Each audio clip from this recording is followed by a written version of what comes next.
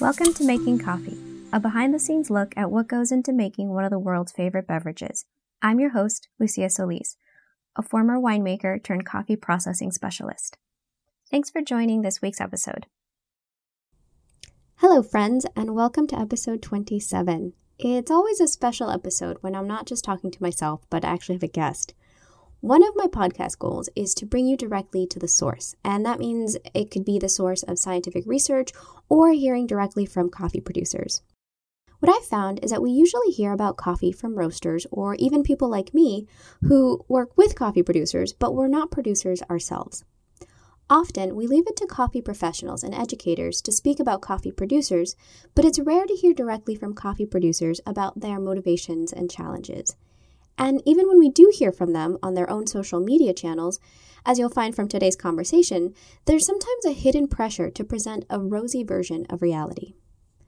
I'm very excited to share today's conversation with Mark from Finca Rosenheim in the Villarrica region in Peru. I love Villarrica, and I was there in 2017 and 2018, but I was visiting other clients. Mark is not a client. He's someone that I got to know through Patreon. Before you even hear him, you can tell he's a coffee producer who's committed to learning. As a patron, he makes a monthly pledge to help me make more episodes and keep information flowing. This conversation with Mark is an honest look at some of the challenges producers rarely get to talk about. I ask him about organic certifications, climate change, coffee competitions, crop diversifications, and we talk about what happens when markets can't rebalance themselves.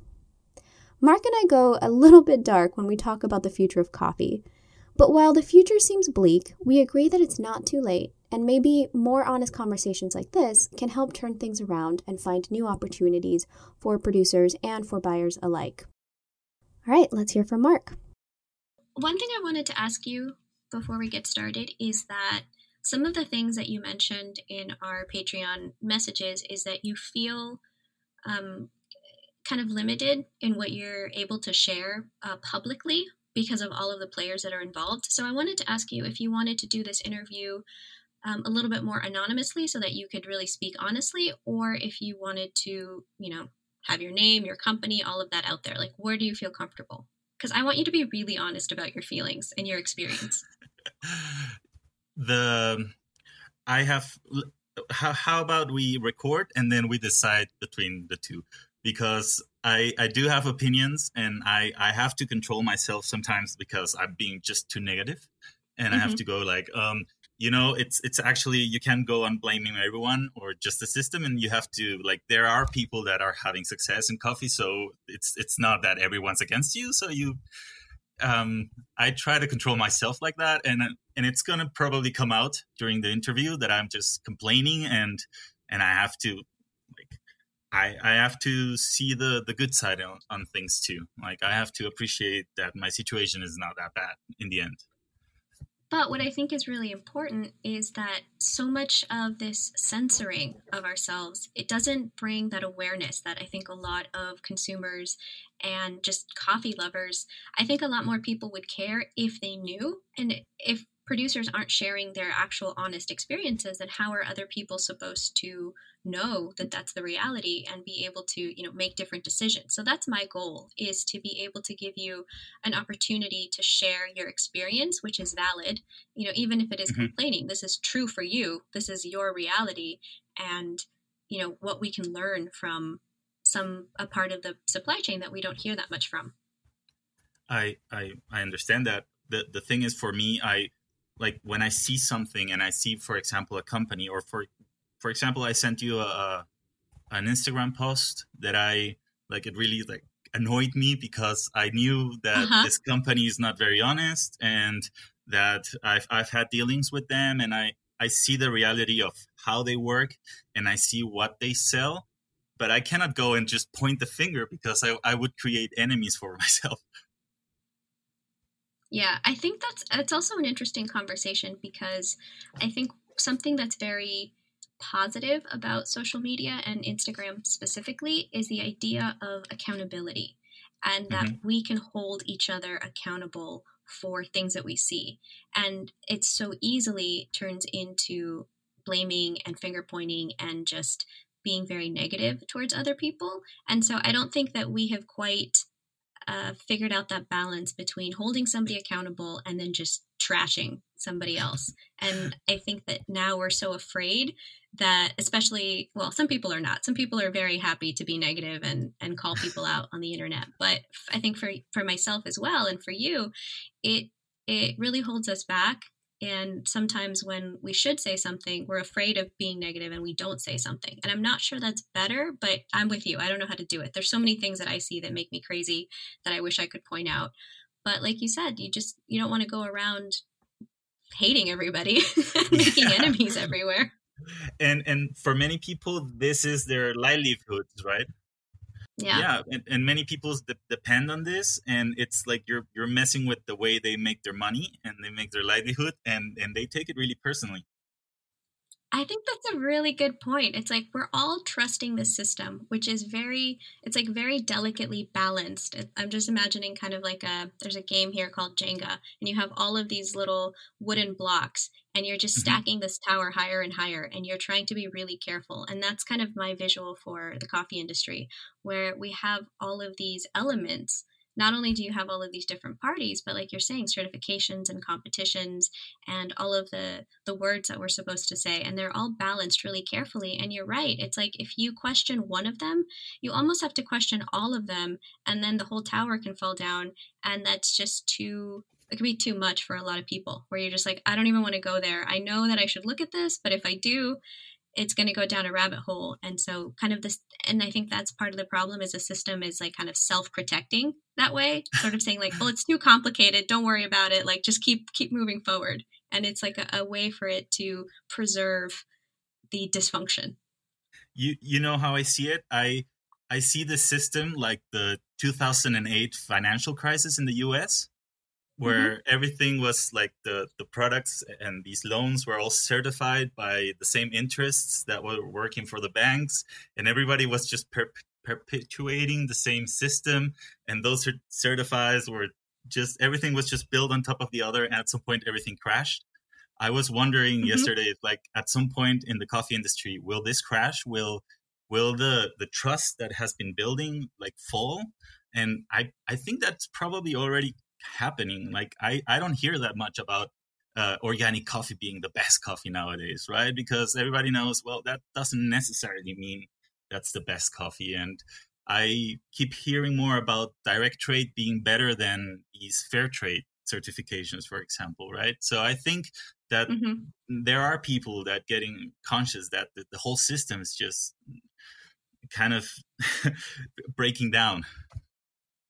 I agree. And I think that a little bit more pressure that the financial crisis maybe didn't face is that there's a climate pressure.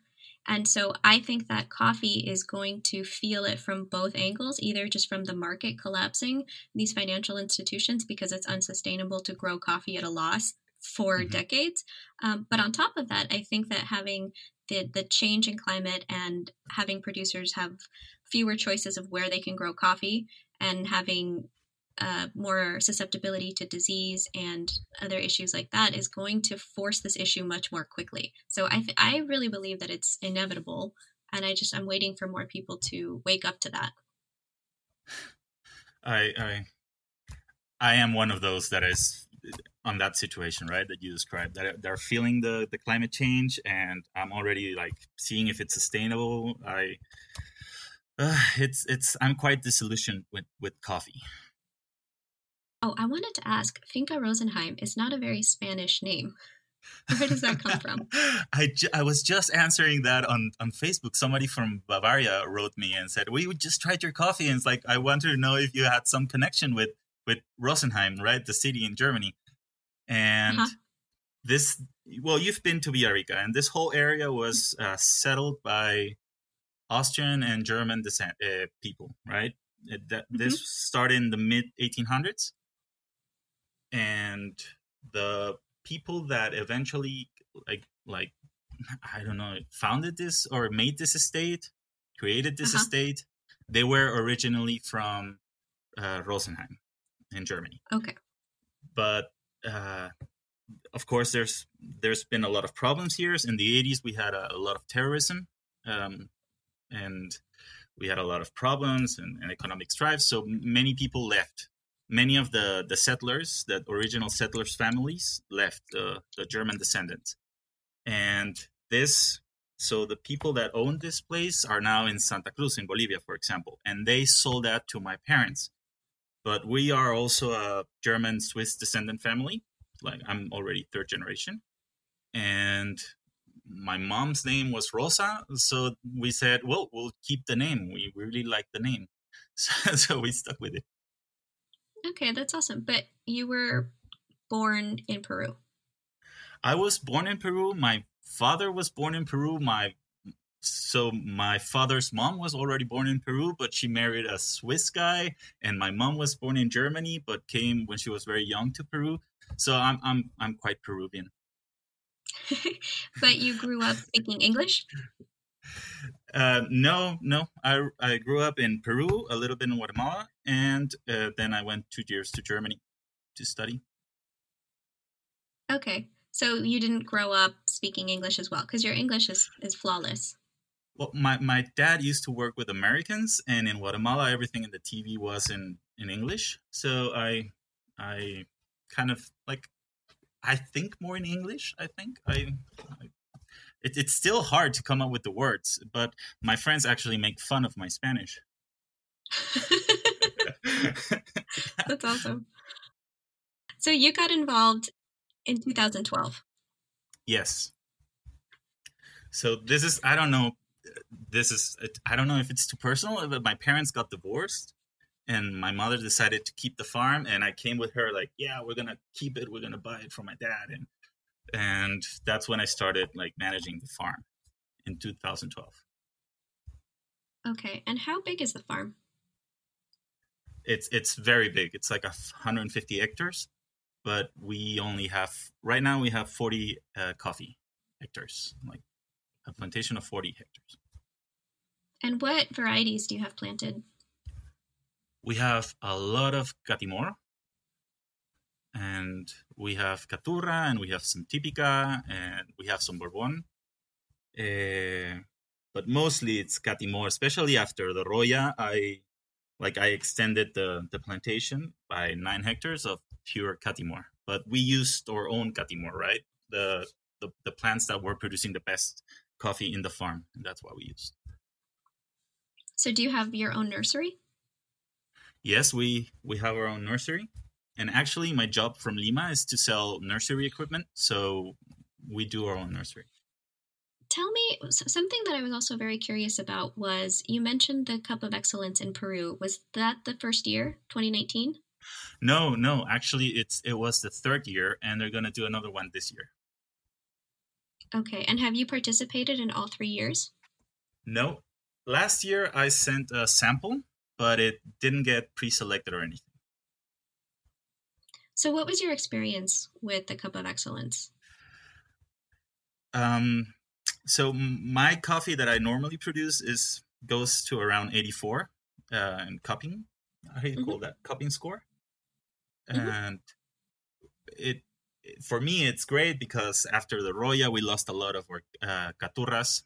So it's been like a challenge to get our coffee, like our regular coffee, to 84. And in Cup of Excellence, they just start like accepting from 86 to 87 upwards, right? So, but you also have to have like a sufficient amount of coffee. Like you cannot just give a sample because you did an experiment and it tasted great. So you have to give them a certain amount of coffee. I think it's like 400 kilos of parchment coffee that you give them the sample. If they like it, you have to give them, I have to send it all the way to Lima, where they will keep it and they will like test it. And from there, they will take the samples and do the next cuppings, right, for the contest. So for me to have that much coffee that would get to 86, that was really hard. So how did you make that lot that you submitted? I actually submitted just regular coffee. I have a very high opinion of my coffee. Yeah, but what was your process? Was it a washed? Yes. We normally do washed, and then we ferment, or well, we dissimulate. You used a very interesting word, but I do like to use fermenting because I did some trials 2 years ago, and what the best that came out was just submerged for 2 days, right? So uh, we process it at night, and then it spends a whole day submerged. We Mm-hmm. change the water if it's too hot, and then we at the next day we wash it, and then we dry it. So what temperature would be too hot?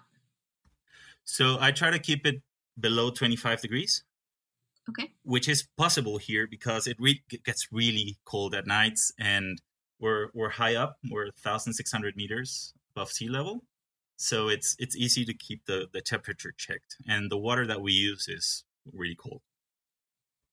And does it come from a spring, a river? Yes, it comes from a You spring collect that we water? have here. It's a spring that we have here in the farm. Actually, where my farm is right now, we have a lot of water everywhere. We have like streams running everywhere.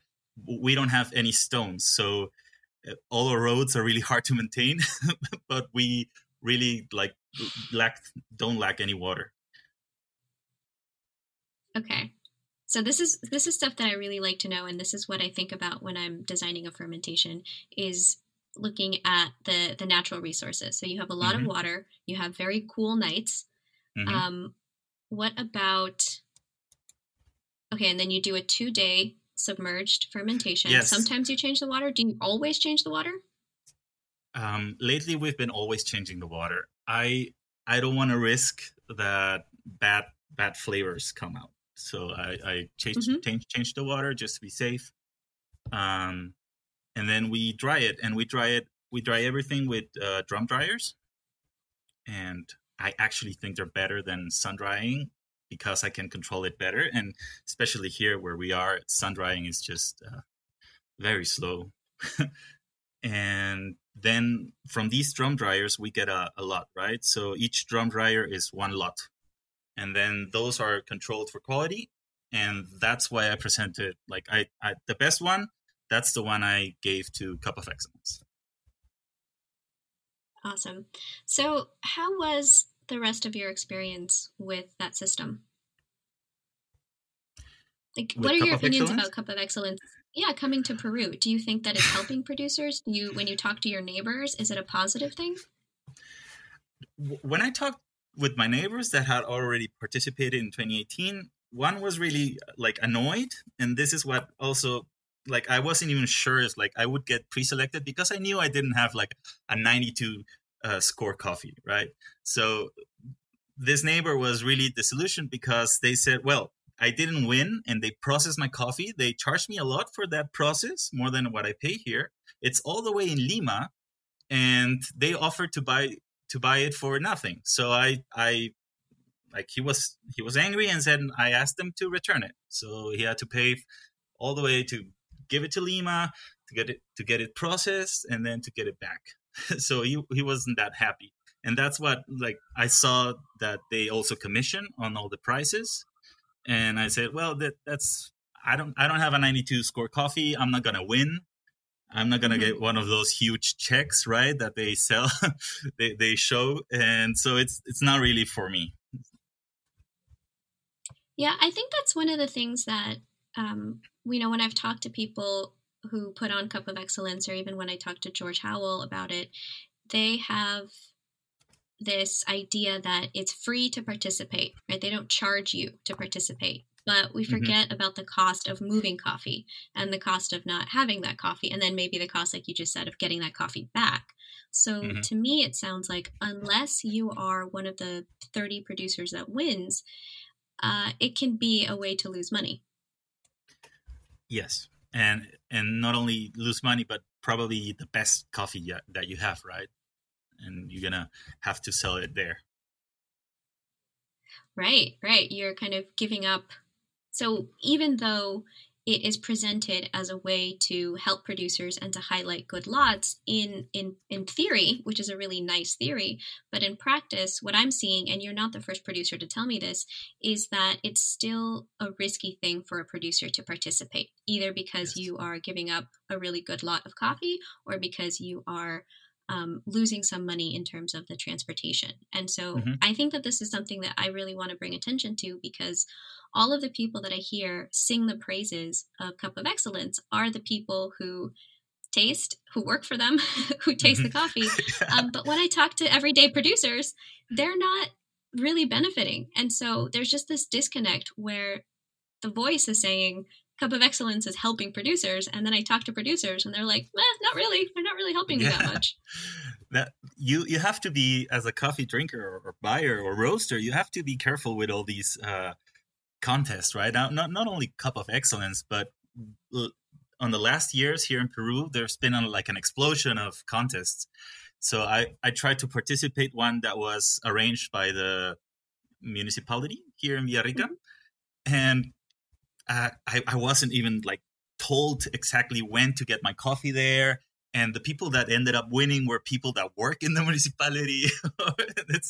So it's you have to be careful. No, they're not very transparent always, and you have to see who controls them, right? So here in Peru, for example, most of the exporters, the ones that buy coffee in zones like where I am, or in the north, or in Cusco, they buy coffee and then they take it to Lima, they process it, and then they export it. And these people have to protect themselves, right? They cannot let the roasters meet the producers. So, Mm-hmm. for example, we had a huge event here in Villarrica, which was called Picafe, and they were bringing, with the help from the government and everything, and they were bringing roasters from the U.S., from Europe, and the idea was to bring them all the way to Villarrica to do a cupping competition and like have a contest. But the funny thing is they ended up doing it in Lima. So the people that came from overseas never came to the Villarrica. Mm-hmm. And so they're like protecting that the direct trade is not made, because of course that would render them irrelevant, right? So that's I think there's a lot of tension in the industry because it's such a long chain of, potentially a coffee grower and then a coffee producer, and then maybe there's a coyote or somebody who aggregates that coffee, and then you have the exporter and the importer, mhm, and there's a lot of other steps in between those, but these are like the big ones. So it's like a very long chain of what it takes to get a coffee, from the farm to a roaster, to a cafe, to a final consumer's cup. And so mhm, the system has built in a lot of middlemen, a lot of people who connect one part of the chain to the other. And the movement right now, the tension in specialty coffee is direct trade and to have vertical integration and to have that connection. But the system is really resistant to that because that like there's I think we just when we talk about direct trade, we forget that there's so many people who don't want that to work and who don't mhm. profit from that working. And there's a tension between the producer and the consumer. Yes, and they're not very subtle about that sometimes. And you have to think about this low prices right now. The people that buy and sell, they're not really that much affected by that. So they just get their commission, right? So they're still moving a lot of coffee, and they're getting like 10 cents for each kilo they get. So they're not affected by the low prices. They will not get their commissions smaller. And it's mainly affecting producers, farmers. Exactly, because you're doing making coffee below the cost of production, but then everybody else in the supply chain benefits Hmm. from more volume. So they're pushing producers to make more coffee below the cost of production so that they can get, like you said, their commission or to just fill quotas. And so Hmm. like I guess what I would really like people who love coffee to understand is that it's such a deep entrenched system that it really resists changing at every point along the chain. And so when we're talking about competitions or celebrating farmers or even direct trade, that is like a really tiny part of the whole system. And if we don't talk about the other parts, we're getting a very inaccurate picture of coffee. Yeah. So can you tell me a little bit about, you also told me that you made a natural, even though you traditionally make washed coffees. So why did you do that? So I have a lot of Catimor, right? And this is a coffee that has a lot of pulp. It's really big cherries, and there's a lot of pulp in them. And every time because I pay per kilo that is harvested, right? Harvesting is like the biggest expense because it's handpicked. So I pay per kilo when it's harvested, and I pay a lot of pulp, which is the pulp, and then I throw it away, and then I just keep the seeds. Mm-hmm. So I was thinking, okay, I have so much pulp. What about just doing naturals and taking advantage of all that pulp that must have a lot of flavor and just trying out naturals? But it was really hard. It's really hard to do. I don't have infrastructure. Like I don't have very nice and big sun dryers. I built I built a sun dryer with bamboos and some plastic that we had. I just put a roof on top of my raised beds, and we tried doing naturals, and it took so much time to dry. It was frustrating, and it not only that, but you want to taste them, right? You want to see if it came out okay, and you have to wait at least 2 months for it to dry, and then you get to taste it, and then you get to choose, okay, should I do more? Should I not? Well, the thing is, it came out great. I really liked it. I had tried doing naturals before with Caturra mostly, and I didn't like the taste personally. I think it was too floury. So these Catimors, they came out great. They were really sweet. And well, I was probably dumb, and I took the chance and had it all made into green coffee. So I had to, how do you say, from parchment? Well, it's not really parchment, right? It's just all dry, and you have to take it all the way to. I had it milled, yes, and selected, and then I had it in Grain Pro bags. And I'm not a salesman, and I had like sample bags made, and I took it all the way to Lima, but I never got to give it to many people, and so right now I have like 180 kilos of natural from last year that I don't know what to do with it. Oh no, so you still have it? And I still have it. I paid a lot of money to get it milled, and it was really costly to do. And I don't know who to sell it, because nobody would also like acknowledge the extra costs, right? So yeah, I don't know what to do. I probably just try to sell it to a reseller, so it's a loss. Yeah, I think another thing that you often don't think about, like you mentioned with a new process, like doing the dry process, you had to wait 2 months to be able to get any feedback and to say, like, is this working? Do I like it? Should I do more of it? Whereas something that I really like about washed is that you had 2 days, right? Like 2 days of fermentation, and then you can start drying. And it's a much more like quick feedback system that I think works better for producers, especially because, and I think a lot of people who, roasters or even consumers who like natural or who like that profile and want to have that from other places, don't think about the origin of this type of processing coffee, where it was in Africa, where there's a lot of sunshine and a lot of space and not a lot of water. And so that was the most appropriate method for there. But for you in Peru, like you said, not only do you have this very steep elevation, so you don't have like large flat plains where you can make these beds, but you have a lot of water. So that's not something that you have to, work around.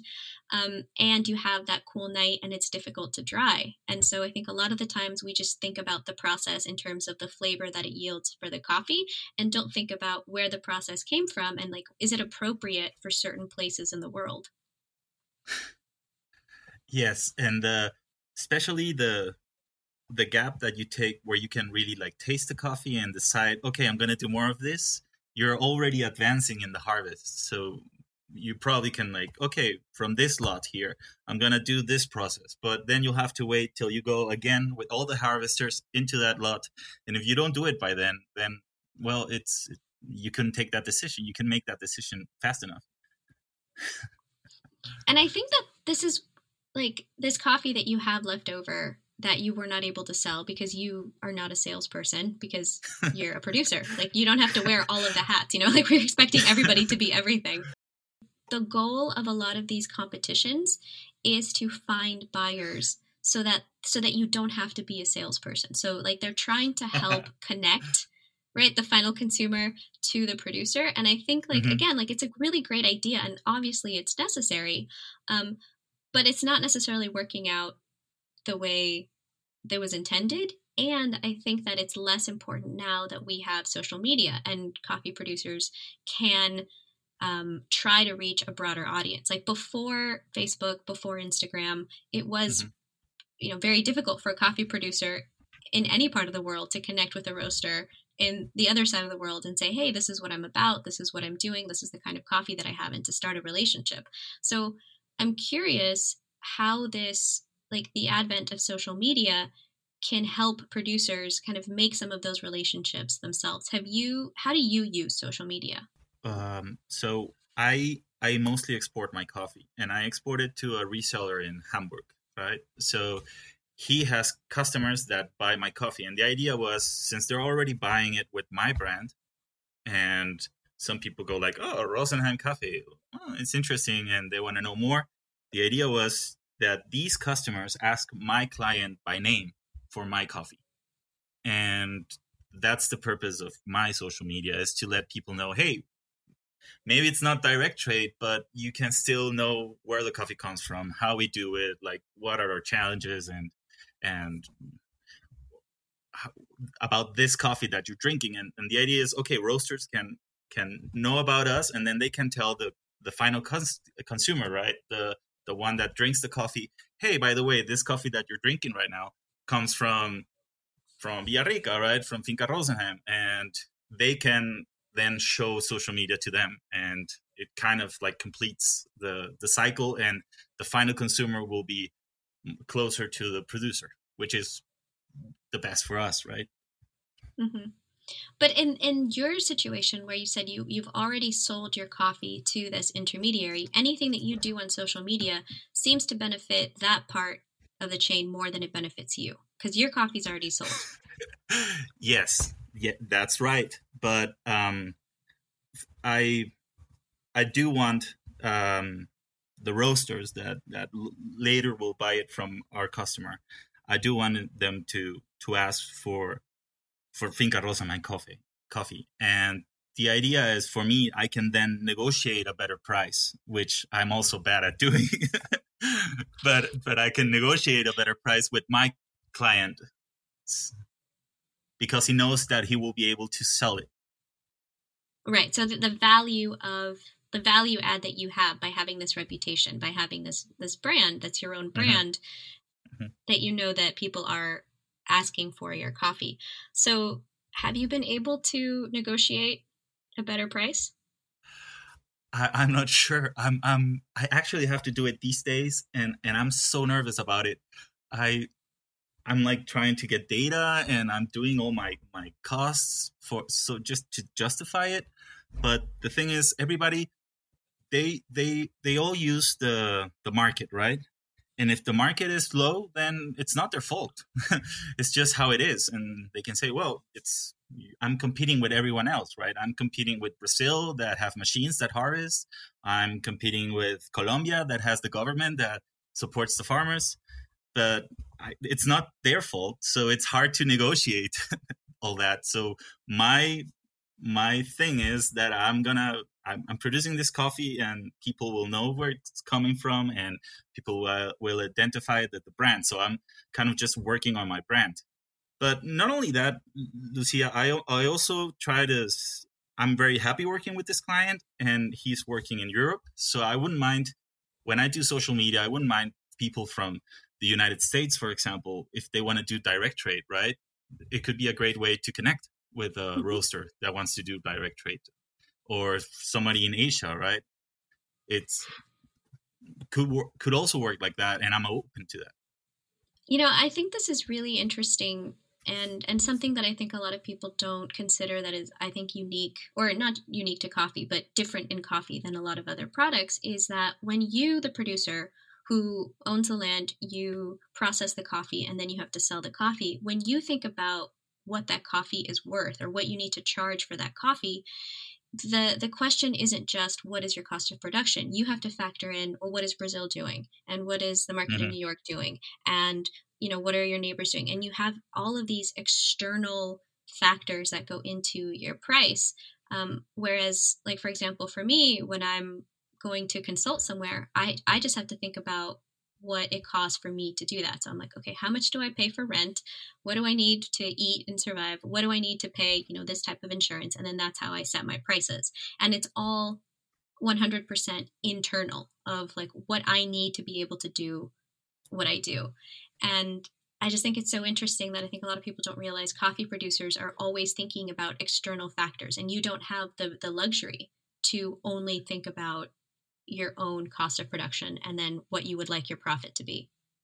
Yes, and especially, for example, these years that the prices have just gone down and down and down, and every year I'm just trying to bring my expenses, my costs down, but at some point it cannot go lower because everything is just how do you say this, the hand pickers and the personnel that works all year round here in the farm.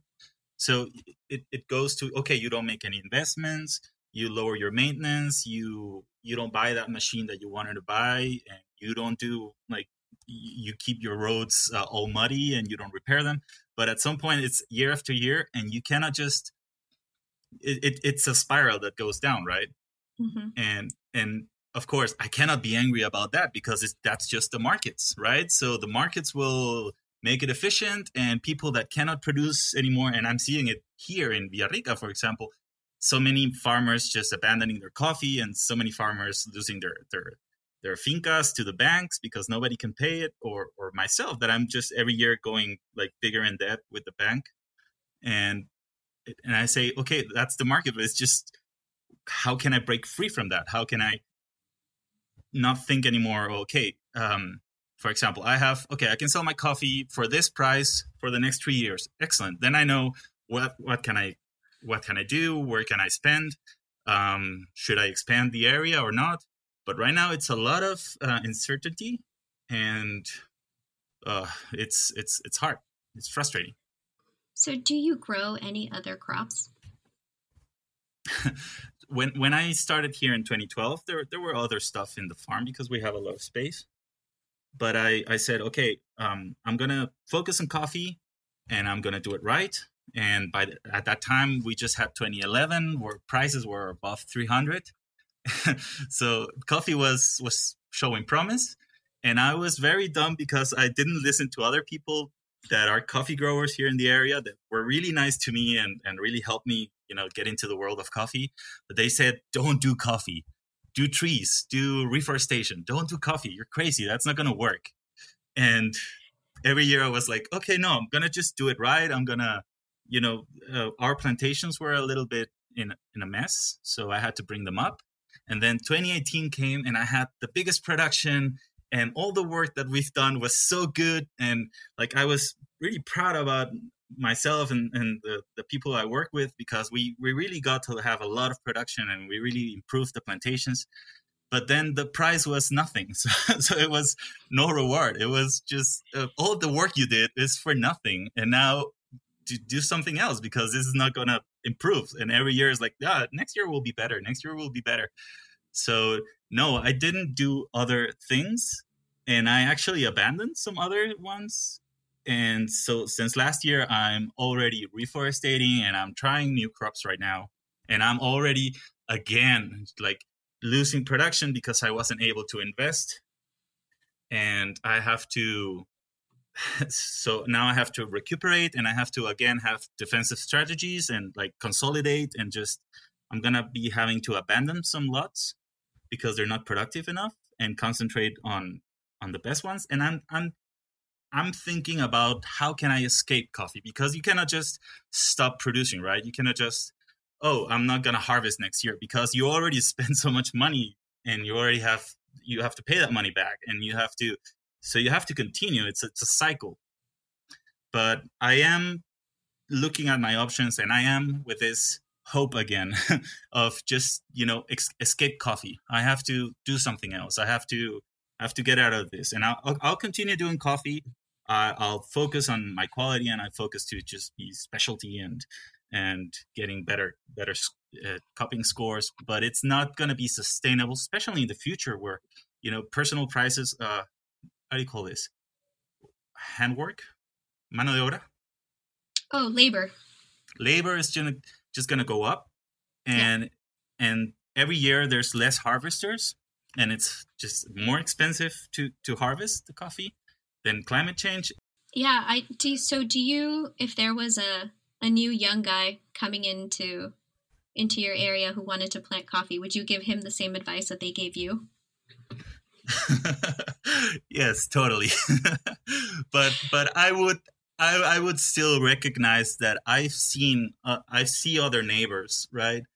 And I see people in my area, and the ones that are doing fine are the ones that really got to work on their brand, have someone that is good at marketing, that have these international connections. And so I don't want to be negative and say there's no chance in coffee, but the thing is, if you're just going to do it and be like the rest, then you're going to fail, and you'll probably do fine a couple of years. But then there's going to be a bigger company that will do coffee for cheaper. And we're already seeing in the area, right? So big money from overseas comes, and they just want to start planting 500 hectares of coffee.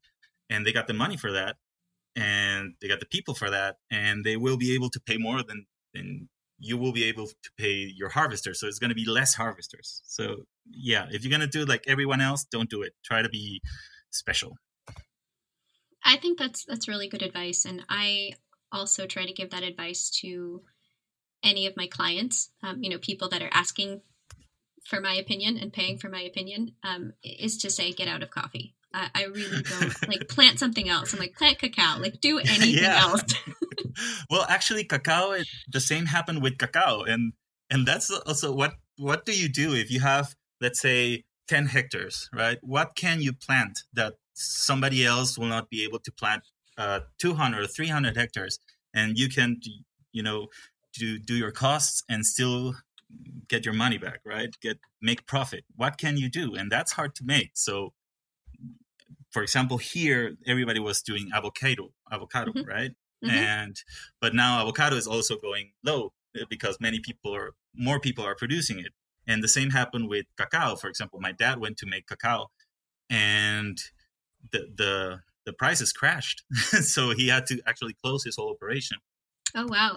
I'm curious, though, with what I like about avocados is that there's no processing. You're not losing any money on having that equipment to, with coffee, all of mm-hmm. the specialized machine to process it and get it to be green and exportable. An avocado, mm-hmm. unless I'm missing something, is you grow it and then that entire fruit is shipped out. I think avocado is very technical, and the people that do it have to be professionals, or you have at least to work with professionals. But I already saw one project in a town near us that has already closed because they were growing in the coast where they can control everything. But they try to do it here to have production off season, right? But I think they just closed because it was not working. So I have a thought or a theory that is very, I think, unpopular and subversive. And I just want to ask you about it because you're actually a producer. I'm just having these thought experiments, and I don't have any consequences because I don't own a farm. So it's very mm-hmm. easy for me to just have ideas. But one of those ideas is I'm seeing so much effort put into new varieties of coffee that are more disease resistant and that are more resilient and maybe potentially different flavors to combat the fact that coffee right now has very little genetic diversity. It's very susceptible to a lot of things. It's a very vulnerable plant for how important mm-hmm. it is. And so I think that work is important because we do have a very vulnerable, important crop. But I feel like there would be more benefit to producers to, instead of spending all of those millions of dollars in research and development of new varieties, because that doesn't really address the issue. Like, it doesn't, like, planting a new variety doesn't address the issue that prices are below the cost of production, and that there's this really long chain and a very unsustainable system, and it's very difficult for the producer. So I just feel like it's not really helping. Whereas if you took those millions of dollars and just tried to develop a program to tell producers, okay, instead of growing coffee, grow, you know, maybe these other list of products of fruit. What do you think about that? I totally agree. I agree with you, and we now see it. For example, the municipality here, they always try again to do nurseries, and they give coffee plants to everyone, and they bring this new variety and this new extra productive one. But everyone's just, why don't they actually do something else? Why don't right, like, why keep growing coffee? And I think that this is, like you said, you're being very honest with me. I'm being honest with you. So there are things that may not make it into the final podcast. But I think that I don't know if coffee deserves to be saved. I think that it's, you know, it's a colonial system. It's meant to extract. It requires a lot of labor. It requires a lot of people to be oppressed. It is totally a colonial system. And when I think that I buy, like, now my machines, I was repairing some chainsaws, right? What are they? They're Stihl. So Stihl is a German company. And all the fertilizer that I buy comes from Europe. So I just get to pay my workers, and then everything else I invest just goes overseas. So sometimes I like, when I export my coffee, I keep dollars because there's so much stuff that I buy with dollars. And so it's and when I think, oh yeah, but why don't I export my coffee already roasted to Germany, for example? Well, they want to protect their roasters, of course. So no. Yeah, it's rigged. It's completely rigged. It's and I don't want to be part of it anymore. So I really want to, you know, do something else. I really respect that, and I think that that's another kind of hidden element of the coffee crisis that not enough people are talking about. Yes, we're talking about price, we're talking about climate change, but we're not talking about the producers who choose to no longer participate, who are kind of waking up to the system that is really not in their favor.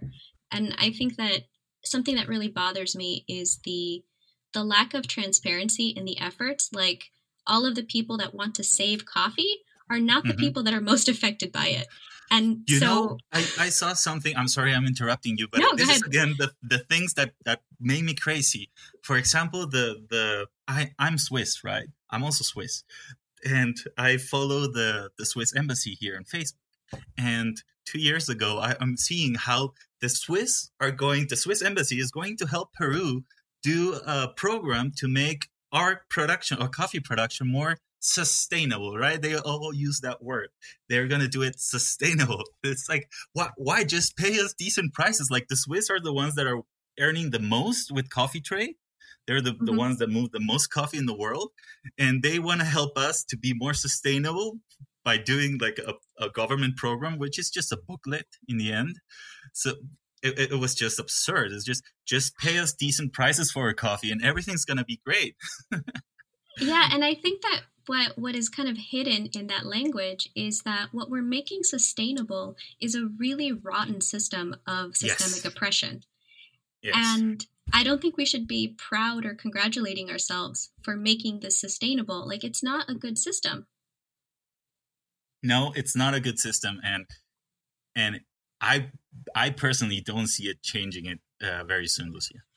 No, I don't either. And I think that's why it's a little bit, I don't know, easy for us to have these conversations like this, because I think that coffee's not going to go away, right? Like, if Peru stops growing coffee, if all of Peru stops growing coffee, and a lot of other Central American countries that I work with stop growing coffee, well, then production will move to Indonesia, it'll move to China. Like, someone will always be growing. Well, that happened with the Roya, right? Peru lost so much of its production, but Brazil was still pumping out so much coffee that the prices still went down. So even though you're like struggling or you're having a bad year, it doesn't mean if Brazil doesn't get like a freezing time, how do you say that? Helada? Frost. Yeah. Then it's not gonna it's not going to affect the price, and you're still going to have to sell your coffee for less. I think that's such an important point, that we think about, economics and the market regulating, where if you have less supply, then the price will go up, and it should kind of balance out. But because it's so global and there's so many different suppliers to the systems, there's so many different countries that do it, even if, like you're saying, in Peru, the supply goes down, the price doesn't actually go back up because someone else will fill it, and because it's a global, so you don't have that kind of protective mechanism that we think of, oh, the market will fix it. Yes. So unless you're going to produce like the most special coffee, the best tasting coffee, or you're going to have the best story, because that's what sells, right? Marketing. Unless you're going to have the best story and you're going to invest in that, then it's not really worth producing. This is something else that I was talking to somebody about this recently, where the story is so important that I think that we are, again, what I don't like is the disingenuity of saying we want to help and save farmers, so we're going to do the sustainable program. And I'm like, but you're not really helping. Like, if you were helping, you would help them get out of coffee completely. So let's just be honest. Like, you're helping yourself. You're not helping farmers. Yes. But along those lines of saying that if you have really high quality coffee, so what you're saying is it is possible to survive. It is possible for, like, there are people making a lot of money in coffee and having good reputations, and it just takes a very particular set of skills that not everybody has in terms of marketing and being able to sell yourself. But to say that we are asking producers to make the best, 90-point coffee, to make these really interesting, unique lots, grow these very specific varietals. And that's not enough. They can't just make really good coffee. They also have to be these salespeople and have this brand, that I think we're asking producers to have, like, that extra emotional labor. And then roasters use that story to sell this really good coffee. And it just bothers me that it's not enough to just produce really good coffee, that we have to use people's images. But Lucia, it's not only on that level, also here, right? So if you have someone that is able to secure a good price for their coffee, like they're able to tell a nice story, then of course they're not going to limit themselves to the coffee they produce. And I see this again and again and again, that somebody's able to, okay, you got this person with this nice charisma, and he's able to bring buyers, and he's able to move his coffee and sell it for a bigger price. But then he's not going to settle with, oh, this is the coffee that I produced. And he's going to start buying coffee. And this happens again and again. So they bring the roasters, they bring the clients, and they show them, yeah, this is our coffee. And it's like 2 hectares of coffee. But then they have a huge meal. Where's the coffee really coming from, right? And that, again, goes with certifications. Like, normally you just certify 6 hectares, and then you sell 600 hectares of certified coffee. And nobody's going to do that. Nobody's going to check on that. And if the system doesn't force you to be honest, then being honest has no value. And that's a problem. That's a problem for me. I love that you said that, because I think that, and also, like, even just examining the system and saying, if the system is so large and there's so many players, that there's so much deceit or just hidden parts of it, that we need to create these accountability systems to kind of check ourselves. It's like, why is that the answer? Like, why we're just constantly, like, building more things on top of, now we have these certifications to prove that we're being honest, but who's checking the certifications if the certifications are being honest? And you're not really getting to the heart of the problem. You're just employing more people who benefit from the system continuing, except producers. It's like, it's so wild to me that we're not acknowledging the position that we're putting producers in by producing coffee at all. And we're just so selfish, where it's like, I love my cup of coffee. I have to keep the system going. But at least you're looking into the producers, right? I sometimes try to bring conversation to, for example, have you seen the coffee subreddit? No, I'm not on Reddit. Oh, okay. It's impossible. They discuss about their $25,000 machines, right? Their grinders, and they're just throwing these numbers. And it's like, you pay $25,000 for an espresso maker, but you think coffee grows, like, already in a bag? Where? and I put that video that you saw, that the the one that shows all the steps, right? Yeah. And it got immediately taken off. So it's impossible to participate on that because it's just so Wait, controlled. they removed it from Reddit? They removed it from the coffee sub. Like I posted it and then it disappeared, and I never got an answer from the mods or anything. So like, why? Oh my god! Yeah, you saw their Vox did a I don't know if you saw it on YouTube. They did a video right like this week about how climate change. Really good. Yeah, it was interesting. I don't think things are going to change, but well, it was interesting. And somebody posted it on Reddit, on the coffee subreddit, and immediately the conversation went again into grinders and people discussing like what bird grinder was better and how they should mix. It's the attitude that is coffee is 95% water, so why should we think about coffee? We should think about water. That's right, the mindset. And the equipment. Wow, that's really interesting, and I'm glad you told me that because I did see that video, and the reason I liked that Vox video is because it was very succinct in terms of talking about the problem. I thought it was very clear, very easy to understand, and I thought that it would be helpful for people that are not aware of the problem to kind of wake up and open their eyes. But yes, what you're telling me is that it's still not helping. Well, people don't want to look. It was in Colombia, but I also see those situations happening here, and I also see myself reflected on those problems, right? Like I just posted on Instagram a photo of just showing how the coffee is flowering right now in August. and I haven't even like picked most of it, and I already don't know when should I pick the coffee. Like I don't have a harvest time anymore. I should start harvesting like every 3 weeks, but that's just not possible. I think that's really hard too, because a lot of the times it makes a really pretty picture, so people just kind of scroll through and say, oh, that's nice, and they don't realize like the catastrophic climate change that is leading to not having these predictable cycles and predictable seasons of picking and being able to do your work on the farm. It's just like, oh, that's nice, flowers and cherries at the same time. Yes. Well, I did put a smiley with somebody doing the facepalm, and I thought this is as far as I go. I also pretty subtle. I also posted a photo of my warehouse saying like, whoa, it's turning out to be a really bad year again. And then I went like, you know what?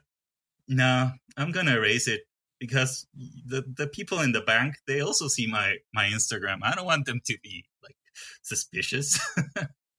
And I think that's really interesting that you don't even feel that you have the liberty to share what's really going on, because there's so many other players that you have to work with that you're concerned about. And yeah. I think that we don't think about that. Even for me in my account, we think that everybody has the same level of freedom. So like, anybody can post their lunch or, whatever political views or whatever they want to post on there. And we just take it for granted that everybody else can too.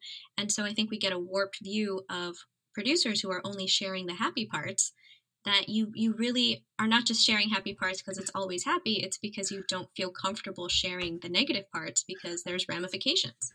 Of course, being frustrated about coffee, having a bad year, thinking about the bank, that's not going to sell. People don't want a bummer. People want to think, oh, it's a very nice place. They do a lot of effort. They work on their coffee, but they're not going to think, oh, maybe I'm paying too little for their coffee. That's not going to sell coffee. That's true. I think people don't want a bummer. And, I don't either. I don't enjoy, being being upset by what's going on in the world. But I think that we need to, I guess, question a little bit more and just think about our role in the supply chain. And so I'm thinking a lot more about, what I can do to either let people like you tell their story a little bit more. I think about the type of coffee that I'm buying. I think about, what I'm trying to reshare, because I really like this industry and I don't want it to go away, but I also think that maybe that's what needs to happen. Do you know what I'm saying? Like, it's like we think of this meritocracy of the strong will survive. And I think that Hmm. we need to kind of show people like, okay, like if that's what you think and you don't think anything needs to change, like let's just keep going down this path and let's see where we are in 10 years. But I don't know because I obsessively go into investing.com, for example, and I see the market price for coffee. And there's at some point in my harvest that I have to set like, okay, set my market price here, and then I get my plus, and that's the price I get. So it's very like at the end of the harvest, I have really stress out mornings because the markets open really early, and I have to like be there. And I see the comments, and people are just like, "Oh yeah, great, it's going down because these are short sellers, right? They're so disconnected. The market, the coffee market, is so disconnected with the producers or the reality of of the coffee business. So I do think that unless we have something like the financial crisis, right? So unless we have something that really blows that market away, it's still gonna work, and it's still the way we're gonna have to do business. Do you have organic certification right now? I don't have organic certification, and again, I see how much cheating is done with organic that I I don't want to do organic. I can't accept it. I'm I'm not. If I do it, I would do it right, and that would mean the cost would go up, and then somebody else comes and this then says, yeah, this is organic, and we'll sell it for the same price as me. I don't believe in organic, and my client, he says, yeah, it's not really worth doing. So, how much would it cost you as a producer to get that organic certification? As a single producer, it would cost a lot. I don't have the price right now. So what people do is normally cooperativas are certified organic. So they go and certify, and then they sell because they certify a lot of members. Then they can like negotiate a better price. And maybe spread it out. Yeah, I was under the impression that it was a couple thousand per year to participate, It's and you had to renew it it's every year. expensive. We used to have rainforest when my father was administrating the farm, and that was around 2005. And I remember that uh, my parents were selling to a company that would sell to Starbucks, right? And they were getting like 5 plus on top of the markets, and it cost like $8,000 to have the rainforest certification. So for me, it makes absolutely no sense. Yeah. And then I see other certifications like fair trade or bird friendly, and most of them require that you are like a how do you call it? Organization, not just one producer, right? Just like more producers. I'm wondering if there's any way that we can like wrap up this conversation with anything positive because I really agree with you. I just think that like producers should stop growing coffee, do something else, and if you really want to help the coffee industry and you really well, no, not the coffee industry. If you really want to help producers, help them find something else to grow. Help them diversify, help them get out, have an exit strategy, have like a 10-year exit plan, Yes.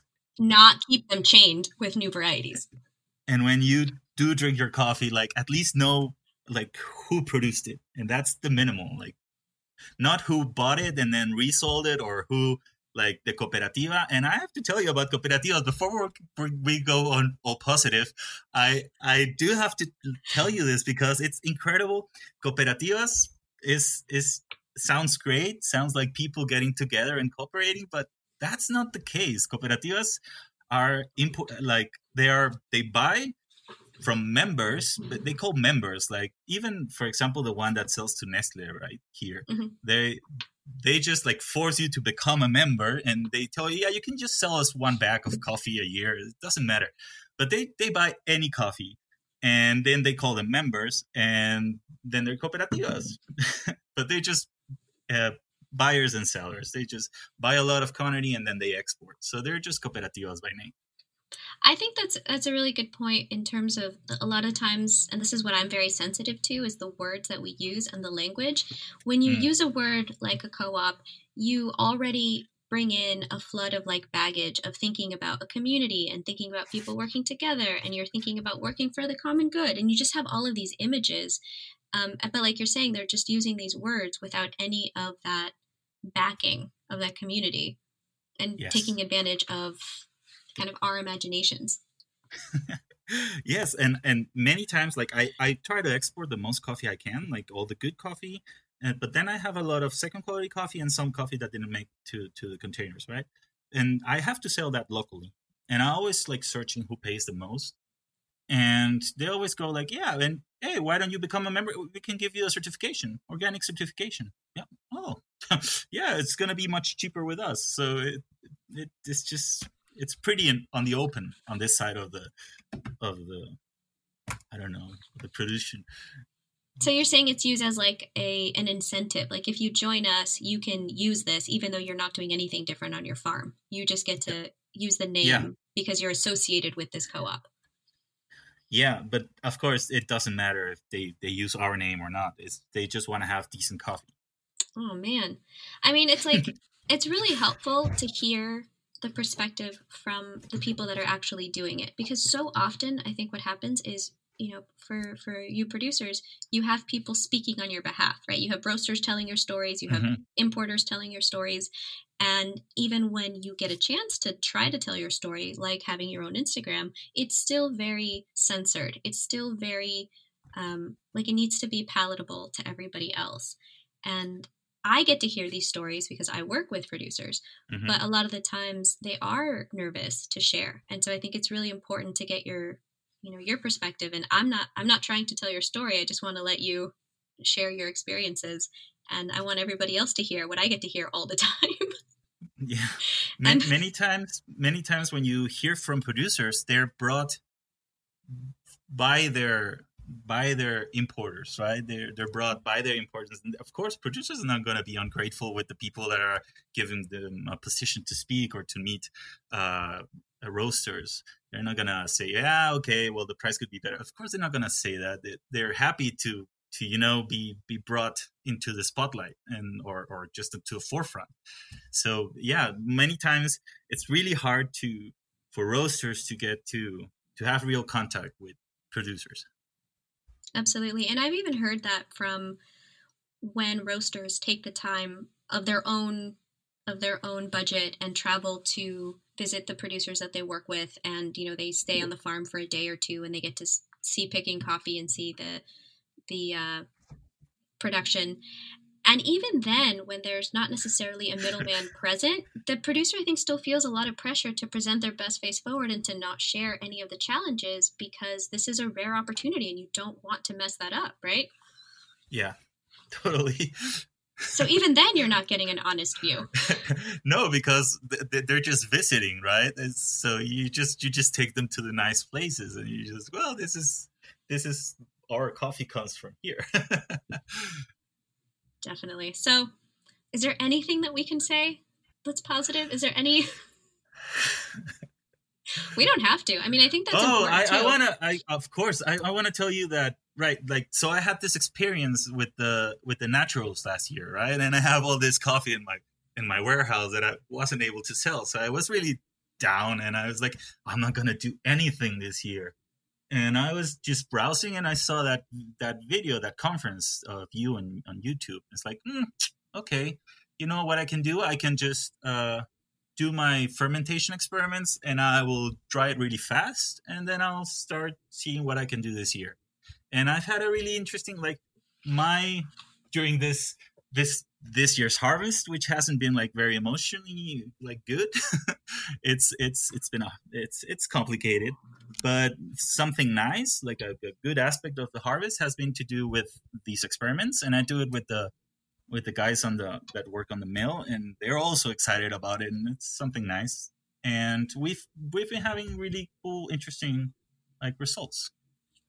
That's something, thank you for saying that. That's something that I really like about the alternative processing styles and just these experiments, is that they really have an opportunity to give producers a lot more of a role in coffee and a lot more agency in terms of, changing the flavor to something that you like and something that you're interested in. And that's why it really bothers me when competitions are so against, additives, or they just really don't understand the process. And it just drives me crazy that it's like, roasters can put milk and sugar and syrups, and they can doctor the coffee any way that they want, but producers are not allowed to do anything outside of what's accepted. It's such a double standard. It is, but you're going again to the negative side. So you have to stay on right. the positive one. And the one is that you've inspired a producer in Peru to do his experimentations, and that it has brightened a little bit the whole, harvest season. Okay. But am I part of the problem where I'm not letting you get out of coffee faster? Like maybe I'm keeping you thinking, well, I could do coffee a little bit longer. No, because remember that the way to have success in coffee is to be weird and special and how do you say that? Just pop out, right? Like be different. So yeah, this goes in that direction. And don't worry, I am set to transform this place into a forest and do hardwoods. Yeah, no, not hardwoods. I'm just gonna do the fast ones. Which ones are the fast ones? Pine and eucalyptus. Okay. And then you sell the lumber. Yes, and it doesn't require labor like coffee does, right? Actually, that's the way I'm staying afloat. I'm cutting down my lumber, and I'm using that to keep the coffee afloat. That's awesome. I'm glad that you were able to bring it around because I wasn't. Yeah, well, I have to do it for myself every day here. Right. It's like if you don't laugh, you're going to cry. So you just try your best. Mark, thank you so much for sharing and being so honest. You really gave me a really nice morning being able to talk about this stuff. So I really appreciate your time. And thank you so much. Thanks to you for listening to this conversation. I hope you enjoyed getting to know Mark, and I will link his information in the show notes if you want to get in touch with him directly. And thanks to the patrons who make it possible for me to make new episodes. If you want to join our group and influence future episodes, please go to patreon.com/makingcoffee. If you see coffee in a different way after listening to these episodes, consider joining the 5% and helping me make more. If you enjoy listening and get value out of these episodes, please share with a friend who loves coffee or wine. And lastly, if you want to be notified when the next episode is coming out and get some resources for each episode, consider subscribing to my free and infrequent newsletter at lucia.coffee. Lucia is LUXIA.coffee. Thanks for listening, and remember, life's too short to drink bad coffee.